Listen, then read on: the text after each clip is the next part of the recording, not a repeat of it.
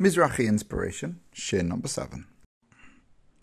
We've spoken over the last 2 days about the need to love, the absolute essential need to love every single person, every single Jew. But here we take it one stage further.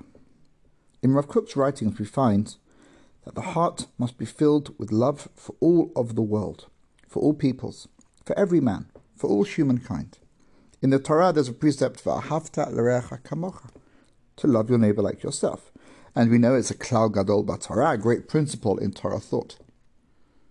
This is obvious, but there are levels of love.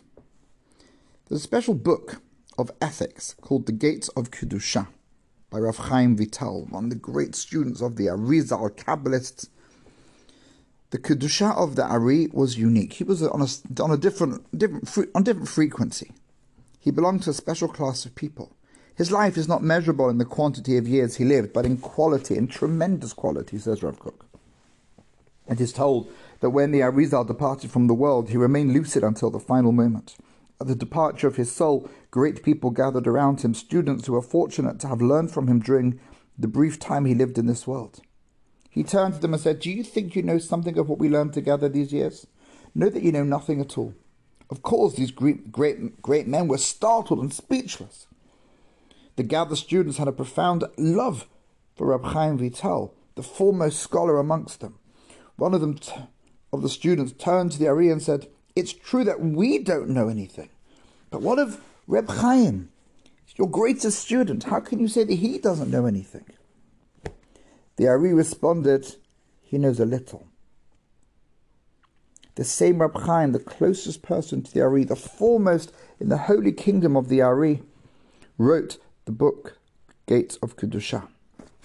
The book offers some special guidance. Love your neighbor as yourself. This is a precept which concerns the love of every Jew.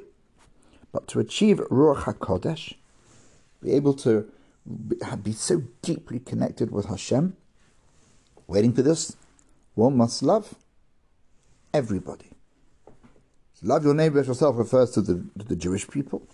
One must love all people, not just Jews. An essential ingredient in attaining Ruach HaKodesh, divine inspiration, is that the heart be filled with a tenderness and love which encompasses all the nations of the world. This elevates a person to the heights of divine inspiration. Now, this doesn't mean that you should fall in love and get married. No.